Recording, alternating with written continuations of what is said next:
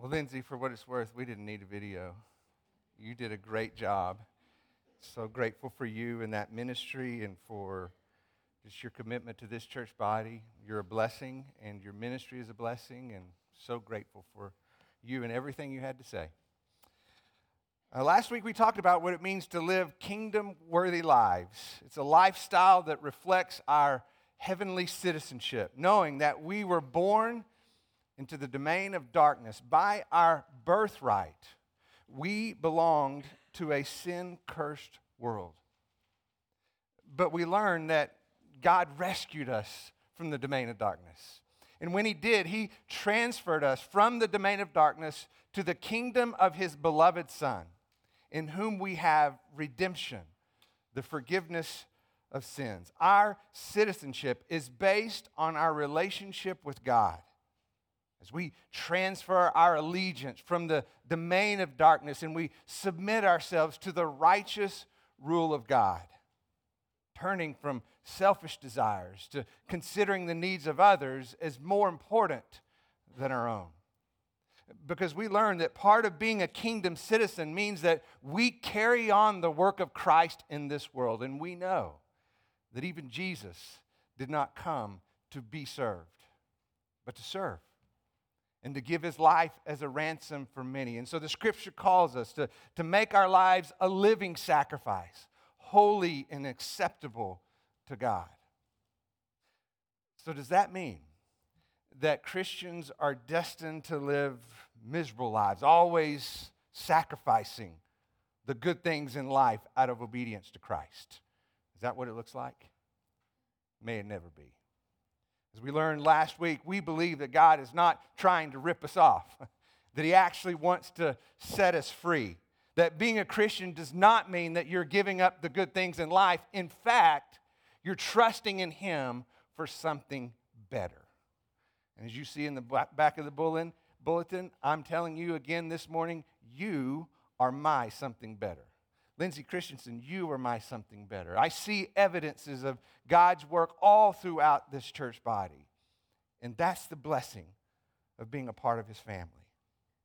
It's the conviction that God's intent is to bring about his highest good so that we can proclaim the excellencies of him who called us out of darkness into his marvelous light, that our lives give testimony to the goodness of God built into his design.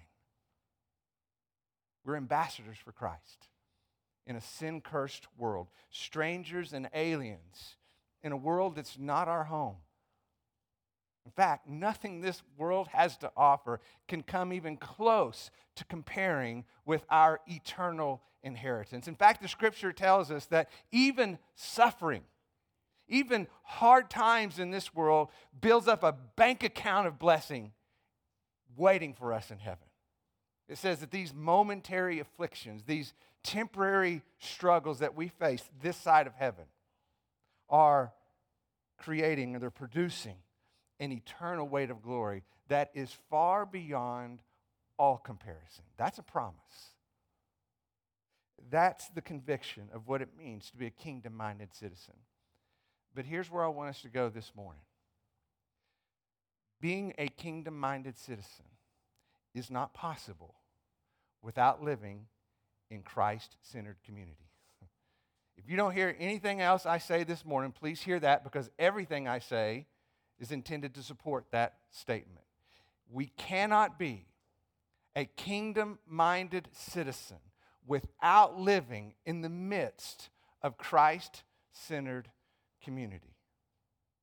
You see, the kingdom of God is not something that's isolated to an individual experience. The kingdom requires community.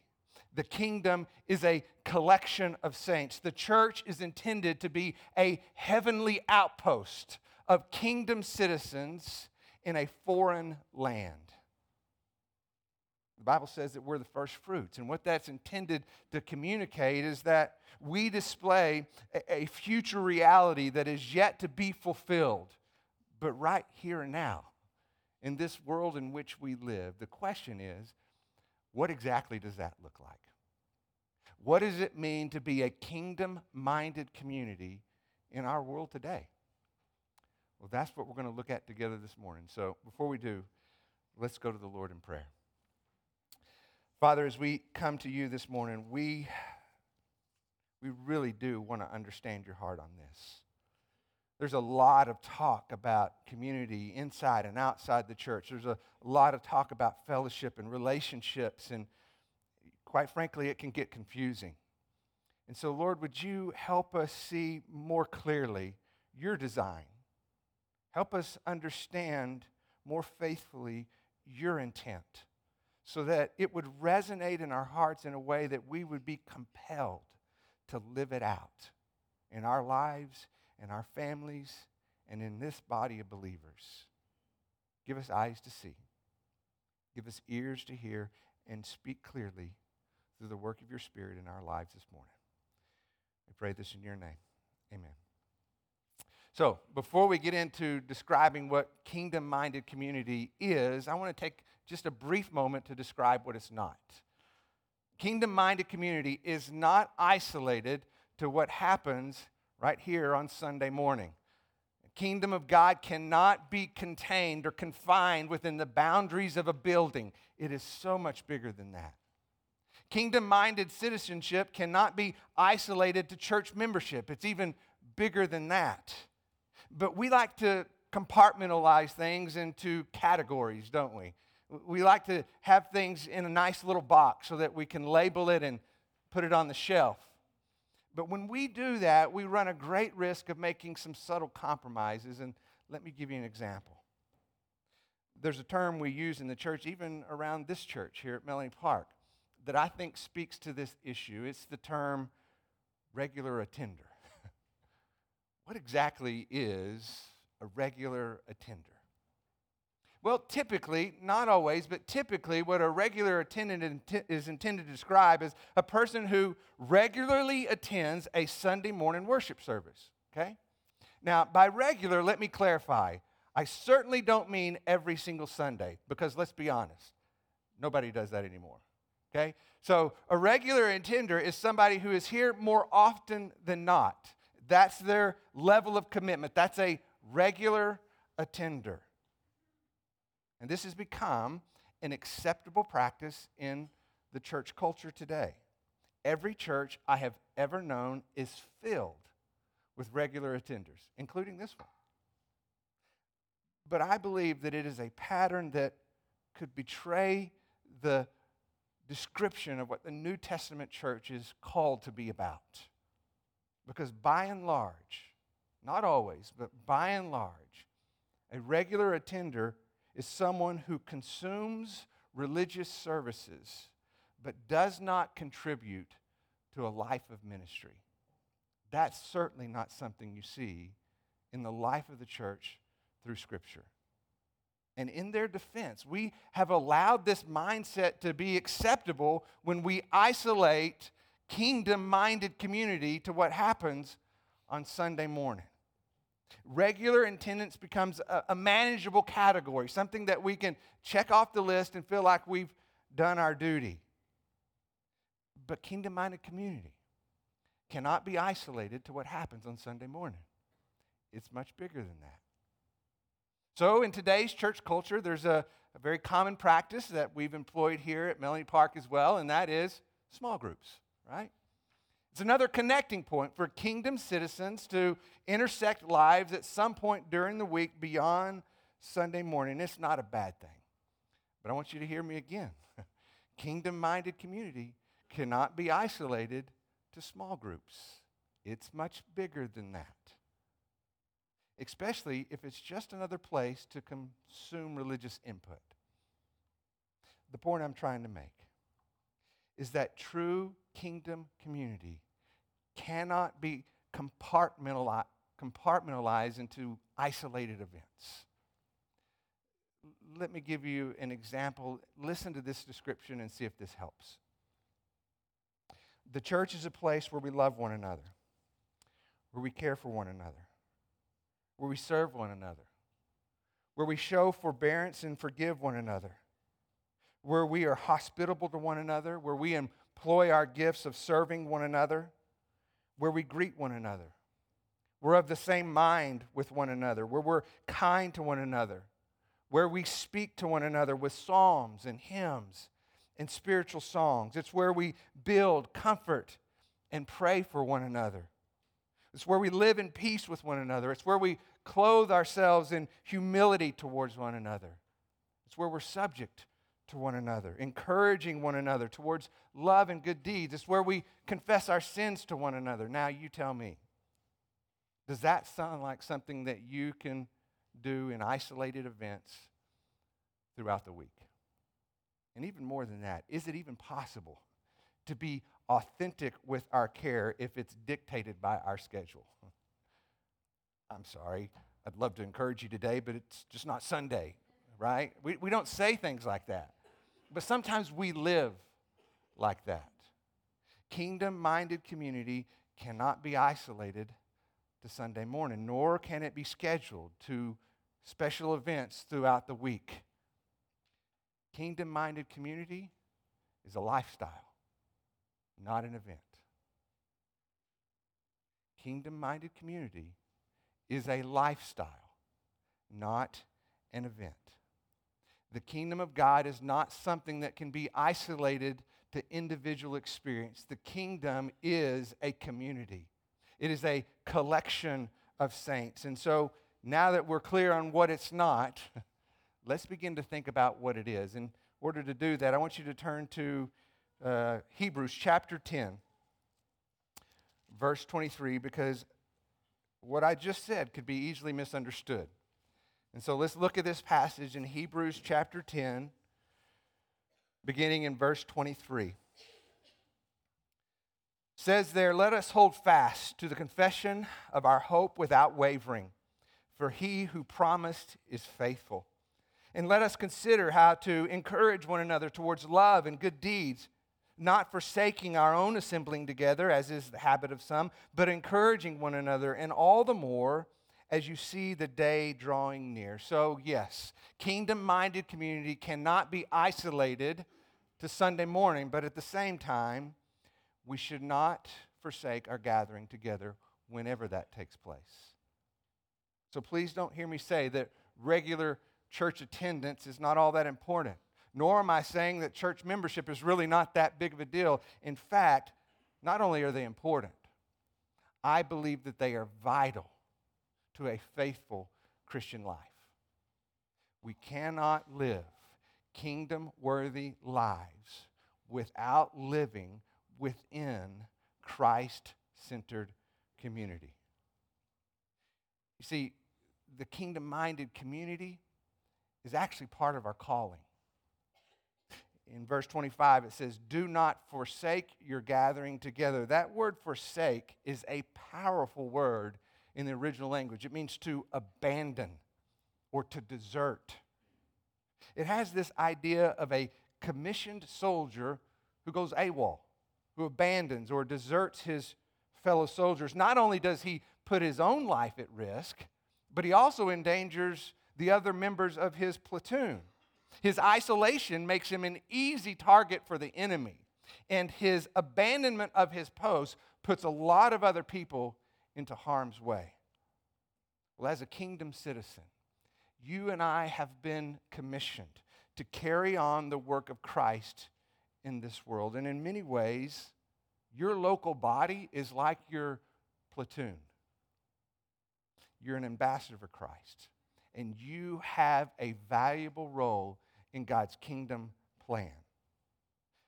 But when you isolate yourself from the body of Christ, you become an easy target for the enemy. And not only that, when you abandon that role that God's called you to within his body, you put other people at risk as well. Being a member of a local church is not just a commitment to show up on Sunday morning. Kingdom-minded community is much bigger than that. It's a decision to lock hearts and to live life intentionally with other believers. It absolutely includes Sunday morning, but a whole lot more. You see, God's design for the body of Christ has a specific purpose in mind. As I've tried to repeat over and over again in 100 different ways, there's goodness built into that design. And I want you to see what that looks like. So turn to Ephesians chapter 4. Ephesians chapter 4, verse 11. Ephesians chapter 4, verse 11. Paul writing says, "And he gave some as apostles, and some as prophets, some as evangelists, some as pastors and teachers for the equipping of the saints, for the work of service, to the building up of the body of Christ, until we all attain the unity of the faith and of the knowledge of the Son of God, to a mature man, to the measure of the stature which belongs to the fullness of Christ." The purpose of the church is to equip the saints for the work of ministry. It's a heart of service, a service that is ultimately built on the foundation of truth that was laid by the apostles and the prophets. We know that because of earlier in that same letter in chapter 2, verse 19, we actually looked at this verse last week in verse 19. It says, "So then you are no longer strangers and aliens, but fellow citizens with the saints and are of God's household." And now verse 20, "Having been built upon the foundation of the apostles and the prophets, Christ Jesus himself being the cornerstone." We continue the work of Christ built on the foundation of truth, having been laid by the apostles and the prophets. It's a work that continues through evangelists, through pastors, and through teachers. And you need to hear something this morning. In this body, in this one body, there are lots of evangelists. There are many pastors. There is a wealth of teachers. And that's not all. There are those who serve to lead ministry. There's those who serve meals for those in need. There are those who pray. There are those who visit and care for those who are alone. And I could go on and on and on. The point is, Paul's not making an exhaustive list here so that we can check it off and say, yeah, got that, got that. He's giving us a representative example to help us understand that God has equipped every church to carry out the work of service that he intends for us to complete. He designed the role of the body of Christ in such a way that every single person has a role to play. Just look how all-inclusive it is in chapter 4, verse 11. "For the equipping of all the saints, for the work of service to the building up of the entire body of Christ, so that all of us attain to the unity of the faith." There's no distinction anywhere in Scripture between lay people and clergy. From those who are in full-time ministry and those who are in volunteer ministry. Those are labels that we have applied to distinguish people into compartmentalized categories. They do not exist in Scripture because we are all one in one body, called and equipped to carry out a work of service. The fact of the matter is we all have a part to play. And I think probably the best place to go to see that being described is 1 Corinthians chapter 12. So turn, if you will, to 1 Corinthians chapter 12. Chapter 12, verse 18 says that God places each of the members, each of them, every single one of them, in the body just as he desires. In verse 7, he says he gives each of them, every single one of them, a Spirit-empowered role for the common good of the body. In other words, this is all-inclusive. Every single person is equipped for a work of service. And I want you to notice that there's actually a direct correlation between unity in the body, where we're each fulfilling those roles and given to us by Christ, and the maturity of our faith in Christ in that process. So back in Ephesians chapter 4, sorry I have you moving around a lot. You can just listen, I have it up there. Ephesians chapter 4, verse 12. "For the equipping of the saints, for the work of the service, to the building up of the body of Christ, until we all attain the unity of the faith and of the knowledge of the Son of God, to a mature man." It's important to know that when the Bible talks about unity here, it's not talking about this idea of us all believing the same thing. The idea of unity here is a unity of purpose, where we're each fulfilling our God-ordained task. Our work of service is for the common good of the body of Christ. In other words, my faith in Christ is connected to your work of service. My faith in Christ is connected to your work of service. I grow to maturity because of your contribution. That's why we do not forsake our own gathering together, because it puts us at risk when we don't fulfill our God-given role, because it's connected to others within this body. Part of God's design is an interdependence upon one another. It is not good for man to be alone, that we were made in the image of and for the purpose of community. Kingdom requires community, where our faith is connected to the contribution of the saints, where your work of service is ultimately tied to the well-being of the body of Christ. That's why the metaphor of the human body makes so sense, and that's why Paul spends so much time on it back in 1 Corinthians chapter 12. He uses it multiple times to help portray the message. In fact, just look at verse 14. For the body is not one member, but many. And if the foot should say, because I am not a hand, I'm not part of the body, it's not for that reason that any less a part of the body.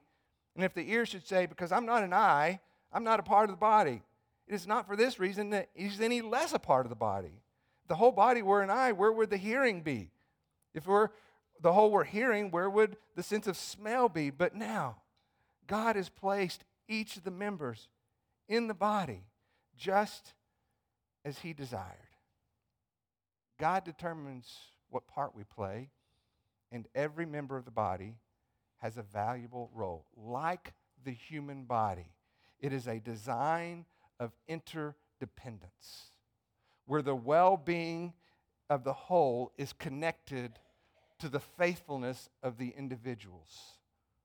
The growth of my faith depends on your contribution. You see, God designed the church very specifically for us to have intentional relationships, for us to be purposefully equipped, but also for a place of spiritual healing. Turn to James chapter 5. James chapter 5, verse 16. James chapter 5, verse 16 says, therefore, confess your sins to one another. Pray for one another, so that you may be healed. The effective prayer of righteous man can accomplish much. I'm convinced that the healthiest people in any church are the ones who are willing to be vulnerable. You see, we're not only marked by community, we're made by community. And you can see that even within a small example, which is actually a big example, of marriage.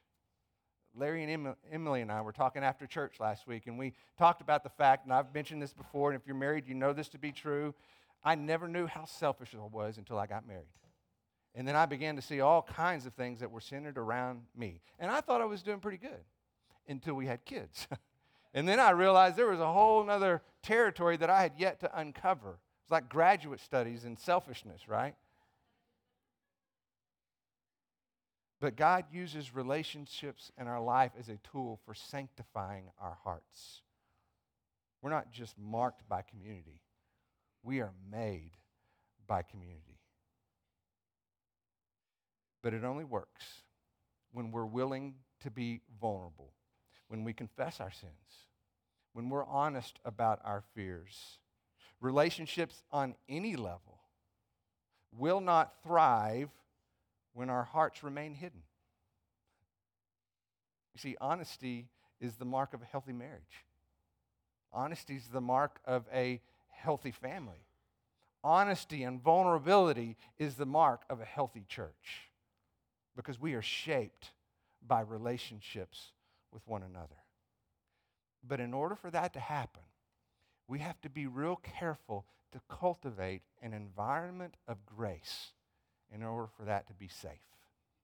And there's a great place in Scripture that I think describes that environment. So let's look at that together. Colossians chapter 3, verse 12. Colossians chapter 3, verse 12. Paul, writing to the Colossians, I think, is describing what it looks like to have an environment of grace so that vulnerability is safe and lives can be changed and we can be healed. It says in verse 12, and so, as those who have been chosen of God, holy and beloved, put on a heart of compassion, kindness, humility, gentleness, patience, bearing with one another, forgiving each other, whoever has complaint against anyone, just as the Lord forgave you, so also should you. And beyond all these things, put on love, which is the perfect bond of unity. And let the peace of God rule in your hearts, to which indeed you were called in one body, and be thankful. Why are we thankful? Because this was God's idea all along. He designed it for His highest good in our life. Notice how each individual part of the body has an individual responsibility. It says, put on these attributes. You, individually, put them on. It's like getting dressed every morning. You clothe yourself with compassion. You clothe yourself with humility. You clothe yourself with kindness. And notice these are relational words. You have compassion with one another. Kindness towards each other. We're humble in our relationships with each other. We're quick to forgive, slow to anger, willing to reconcile. I think this environment highlights what may be the most important attribute of the church. You see, a kingdom-minded community is important because it's how we truly and fully experience the person and work of Christ. You see, when we forgive one another as we've been forgiven, we understand what that forgiveness is all about. We better understand love from God when we learn to love one another. When we're willing to sacrifice our own needs for the needs of someone else, man, that draws us real close to the heart of God who sacrificed His life on our behalf. You see, our knowledge of God is inherently tied into our relationships of one another. We see it being lived out within the life of the body by God's design. That's part of the goodness that's built into the design because it helps reveal the beauty of the person and work of Christ when we live out the environment of grace. Do you see that? I think Paul does a good job of explaining the lifestyle of this in 1 Thessalonians chapter 2, verse 8. If you want to turn there, you can. 1 Thessalonians chapter 2, verse 8. But it says this, having thus a fond affection for you, we were well pleased to impart to you not only the gospel of God, but also our own lives, because you had become very dear to us. I want to suggest to you this morning that the gospel of God includes their own lives. That's the gospel being lived out in their relationships with one another. It's love that is expressed when we share life with other people. You can talk about the Bible all you want to, but relationships is where that truth comes to life. In fact, our relationships with one another is how we draw closer to the heart of Christ. That's part of the goodness that's built into God's design. The Bible says we forgive as we have been forgiven. We love one another as He has loved us. We do unto others as He has done to us. How we relate to one another should reveal the heart and work of Jesus Christ. It's why the Bible says the church displays the manifold wisdom of God. I believe that the manifold wisdom of God is best displayed in the gospel of Jesus Christ. And that gospel of Jesus Christ is lived out when we forgive one another, when we love one another, when we sacrifice our own needs for the good of one another. That's the gospel of Jesus Christ, and that's the manifold wisdom of God being displayed through the life of the church. They will know that we belong to Him because of our love for one another. Once again, the kingdom of God is not something that we isolate to individual experience. The kingdom requires community. It is a collection of saints. It is a willful decision to invest deeply and to live intentionally with other believers. It includes Sunday morning, yes, but it includes a whole lot more. It's a lifestyle, not an event. We get to know Jesus and His heart when we learn to relate to one another in an environment of grace. Now, I don't know about you, but there are times in my life when, as much as I want to, I don't feel close to God. It just kind of feels like there's distance there. Maybe I'm the only one, but I definitely have those seasons. And I want to see His hand at work, but sometimes it's hard for me to see where He's working because there's hard stuff going on. But I've learned that over time, that this becomes most prevalent in my life when I become isolated from the body of Christ. Because here's some truth about me. When I'm lonely or hurt, I often withdraw. I isolate. And when I do, I lose sight of God's hand. The fact is, God's hand is at work among His people. And if I want to see God's hand at work, I need to live life with God's people. We cannot live kingdom-worthy lives without living in Christ-centered community. And I do believe that in some ways I'm preaching to the choir here because this church does this well. But can we all agree that no matter how we're doing, there's always room to do better? Is that fair? And so maybe that's kind of where we finish up our time this morning, is just with the challenge of doing one thing better. And I don't know what that is because we're all at different points in this spectrum of relationships. Whether we're hanging out on the fringes or we're deeply involved, whether we're a regular attender or a devoted member. I want to encourage us all to take one step further. Remember, this is a lifestyle, not an event. And so with that in mind, let me get something straight, be very clear right here. We're all busy. And nobody in this room, not a single person, has time for one more thing. But if you're hearing this is one more thing, you've misunderstood everything I've tried to communicate. We are created for community. There is goodness built into God's design. We're not just marked by community. We are made by community. It's where the truth of God comes to life in our heart. It's where the presence of God is made visible in our lives. This is not something that we do. It's who we are. It's how God designed us to function. It's not an add-on. It's God's calling on our life. And faithful obedience is not possible without living faithfully within Christ-centered community. And so let me just speak about some practical suggestions that we've talked about before, but I want to revisit them. The things that we try to do within the life of a church are intended to be avenues in which to build relationships, to live out kingdom-minded community.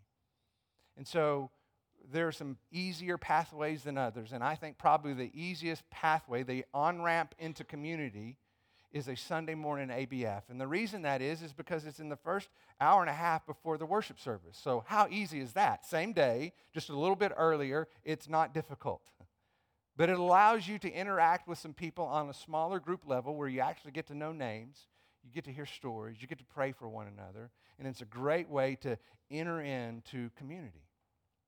But on that ramp, as you enter into community, there are some other places that you might consider. And one of them I mentioned is small groups, which is not a bad thing. As long as we're not there just to consume more religious input, but we're there actually to build relationships, willing to be vulnerable with one another in an environment of grace so that God can teach us about himself as we love one another, as we forgive one another, as we serve one another. And so that's a great place. And if you're not plugged into something like that, we want to help you do that.